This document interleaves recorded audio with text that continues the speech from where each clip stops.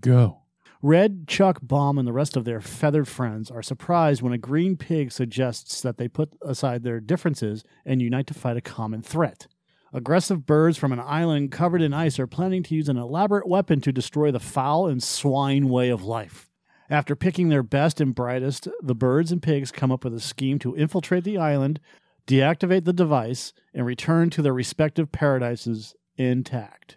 Directed by Thurip Van Orman, this is Angry Birds 2, starring Jason Sudeikis, Josh Gad, Leslie Jones, Bill Hader, Rachel Bloom, Awkwafina, Sterling K. Brown, Eugenio Derbez, Danny McBride, and Peter Dinklage. And there's a Tiffany Haddish in there in a small part as well. So, two sassy mouths. All right, so you have to compare this movie to its first one, and I'm at an opposite opinion here when it comes to the critics on this one. You know, a lot of times, you know, I have similar tastes to what the critics are saying for the most part. Not always, though. This is one of those rare times. Like, I liked the first Angry Birds movie. I didn't love it, but I enjoyed it. It was fun. It had humor to it. The main characters all have something to give. The innuendos were really good. And for the most part, it was an entertaining 90 minutes or whatever it was, you know, and it was better than I expected it was going to be. Critics fucking hated that movie. I didn't. It wasn't something I ever wanted to see again, though, also. So it's not like a repeatable type film for me. All right. Now, with the sequel, the critics seem to be mostly loving it. Like, what is it? 3 out of every 4 critics, technically, are loving this movie, giving it positives, and saying that pretty much everything is an improvement on it. You know, the animation, the writing, the story, the characters, everything is better than the first one. And I mostly have to disagree. I don't think it's a very good movie. I think it's you know, in a way, it's kind of similar to how you would compare Lego Movie 2 to the first Lego Movie, where the first Lego Movie had a lot more, what would you call, charisma, originality, and also just quality all around quality of filmmaking. So, but with this, but then with the second Lego Movie, it was just fucking chaos. It was attention deficit turned up with triple shot of espresso, and it just was insane. You know, it got to a point where I didn't even care anymore. You know, it's just overload with the constant action and wackiness. This movie does something similar, where it's just wacky. The whole movie's wacky just to be wacky. Does it slow down here and there? Yeah, it does. But the wackiness only works here and there. The first movie, it worked for most of the film, and it was, like I said, it was entertaining. This time around, it just felt like they were grabbing at straws. And this movie also relies on a ton of references to old, you know, classic films, you know, like, you know, Jaws and other things like that. And then also it uses the same safe type music, you know, that top 40 shit that, you know, that songs that are great songs, but they're not great anymore because they've been played so much and shoved down our throats so much that we don't want to hear them anymore, you know, or maybe just in that rare occasion. But this movie uses them as a plot device, almost to push the story forward for all these entertaining scenes. You know, like I'm not fucking kidding when I tell you this. There is a scene in the movie where they actually start playing Turn Down for What? Okay? That song, everyone knows that song is played the fuck out. That song is not relevant in any way whatsoever now. Like when I rewatched the Fast and Furious movies recently and that song popped up in part 7, I wanted to turn the movie off because that's how annoying that song is now. For someone who likes certain kinds of music, and I do like some kind of new music with a beat and a dance rhythm to it and all that good shit, I can get into certain things. And I like Turn Down for What for about 10, 11 minutes, okay? And then it was gone. It was a trend. It was just plastic after a while. So the fact that they threw that into this movie, it just reeks of desperation. And also them playing other songs like Final Countdown, you know, or God, what else did they play in here? It was the one from Rocky. You know, the one. The Eye of the fucking Tiger. Yeah. So the Eye of the Tiger and shit, man. It was like, come on, really? This is the cliche shit. They played every expectable cliche song you could think of, except for "Let's Get It On" by Marvin Gaye. Okay, and they might as well have just had a pig and bird sex scene or something, and then had that song playing, because that's how cliche it was. Now there are a couple songs that do work. All right. When they play, even though it's cliche, and I mean this because I've seen this in other things, when they play the space song from David Bowie, okay, that scene was actually really funny in the movie and it worked, but it still felt cliche because I've already seen it done in other things, them using David Bowie and other things like that. So even when this movie does hit some right notes, it still feels like it's copying from other people. So it doesn't even really stand on its own 2 feet. You know, it's kind of like when you watch a parody film. Like, say, I don't know, like Scary Movie or something worse than Scary Movie. Scary Movie is actually hilarious. You go to something like, I don't know, Epic Movie or something like that, where the entire movie is complete shit, yet there is a couple moments that are absolutely hilarious, but that doesn't make up for the rest of the film being complete shit. So yeah, pretty much we want to go to Scary Movie 3, Scary Movie 4, 5, and 6. And then parts of Scary Movie Part 2, you know, so pretty sure that most people have seen those films, so they know what I'm talking about. So, yeah, so that's what confuses me about the critics thinking that this film is an improvement. It does not feel like an improvement at all. And then there's a contradiction that's going on here, which is pretty much, okay, how do people forget the fact that the pigs tried to eat the birds as children? It's their, you know, if we came to our world and people came here and tried to eat our fucking babies, that's not something we're going to take lightly and just, you know, forgive them for later on. You know, it's kind of like with the Hobbs and Shaw thing where, you know, Jason Statham, he just makes an offhanded comment about, oh, I have some things I have to answer for. Yeah, motherfucker, you killed Han. A lot of people are pissed off about that. You know, fans.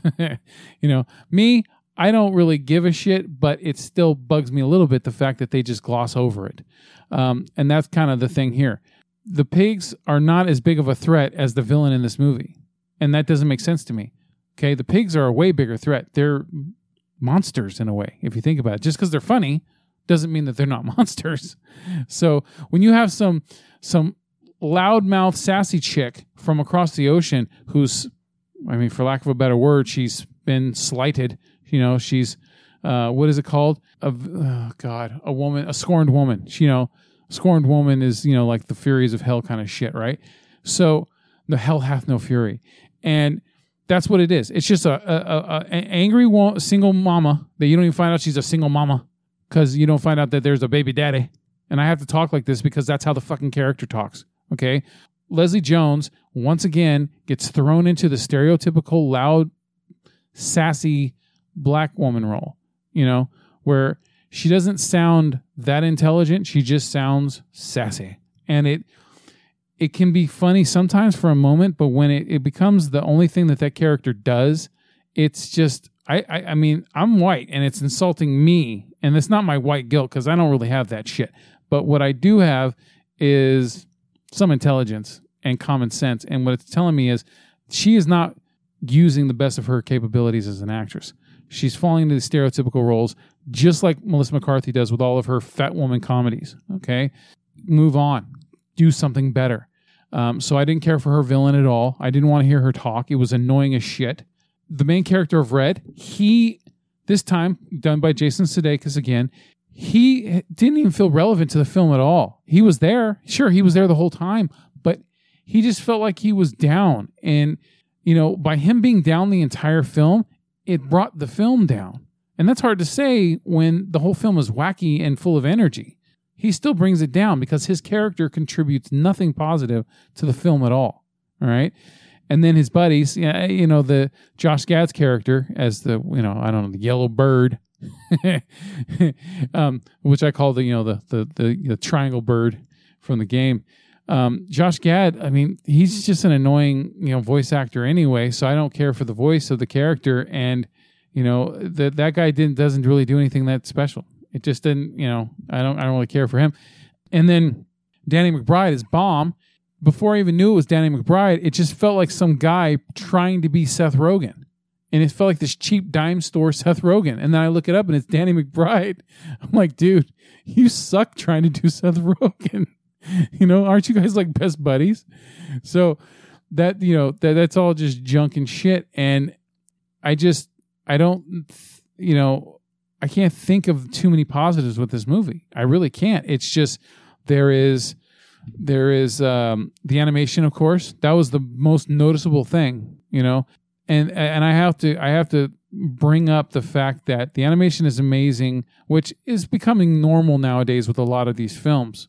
Okay, but this animation definitely stands out because of how low the budget is. This movie has a $65 million budget, which is nothing to scoff at, of course. But when it comes to animated films and very well done animated films, I don't mean story, I just mean the animation itself. Usually you're looking at 100 to 200 million plus that is being spent on that animation. And the fact that when you look at Pixar movies and some of the DreamWorks films, those are usually spending between 120 and over $250 million making their films. So for this to look as good as it looks, I mean, there's a couple things that you could tell that aren't, like the motions of the characters and stuff like that aren't as crisp as, Pixar and DreamWorks, but it's real close. I mean, if they had spent maybe another month or less on this, I'm pretty sure it could have been just right at the same level. So $65 million, that's amazing for that they were able to spend that with this huge cast of characters of these well-known actors that are in this. Bill Hader's character as the King Pig, Leonard, he was wasted in this entire film as well. He wasn't funny at all. And Bill Hader's a hilarious son of a bitch. We just saw him in It, Chapter 2. He saved that movie. Well, I mean, I don't want to say he saved it, but he was the best thing in that movie, right? He was the heart of it. Besides, there's another character but we'll get into that next week. So, but Bill Hader's wasted here.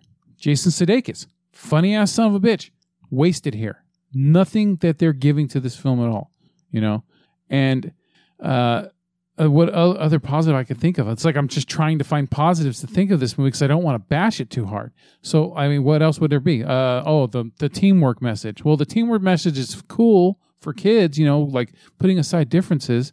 But I'm pretty sure that even though you put aside differences, when people try to eat your fucking children, I'm going to go back to it again, you don't put aside differences to team up together. It just doesn't work that way.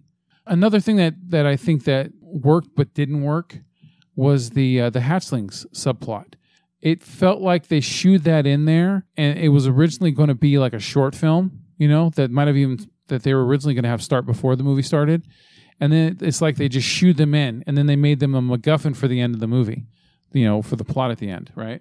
And so they were cute, like I said, but it just felt like, it almost like when you're watching Ice Age, and you see every time they throw in Scrat, and he's going for that goddamn acorn again, and it's funny. It definitely is funny. It stands on its own for the most part, but what does it matter in this movie? What does it really have to do with it? I mean, I guess there's more relevance with the hatchlings than there is with Scrat and Ice Age, technically, but still, it just, I don't know. It felt like they wanted to just add something cuter in there. And they are cute. I'm not going to lie. And also, their feathers, which they don't even have feathers. They have like that furry feather because they're hatchlings. The animation on it is amazing. It is like I found myself just delving my eyeballs into their fur and just looking at each individual strand of feather and hair that was there. Very well done on that. It is amazing the leaps and bounds that has come with animation over the last few decades, since like Toy Story. And so anyway, other than that, I mean, this movie, I don't ever want to see this again. I think that this movie just boils down to just being a nice 90-minute distraction for parents while they can, I don't know, fucking lounge, take a nap in the theater while their kids are watching this. But otherwise, I don't really see the point of this movie. It's just a sequel just to make a sequel. And I would rather them do something better with it, with the whole thing. That's it. That's all. I think that's all I got to say about this movie. It's just not. It's not great. I laughed a few times here and there, but I was not impressed. Besides with the animation, other than that, it's a waste of time. That's what I think. This is a wasted effort. So See Angry Birds 2 on your own time, but I like I said, save your money and run far away. All right, that's all I got.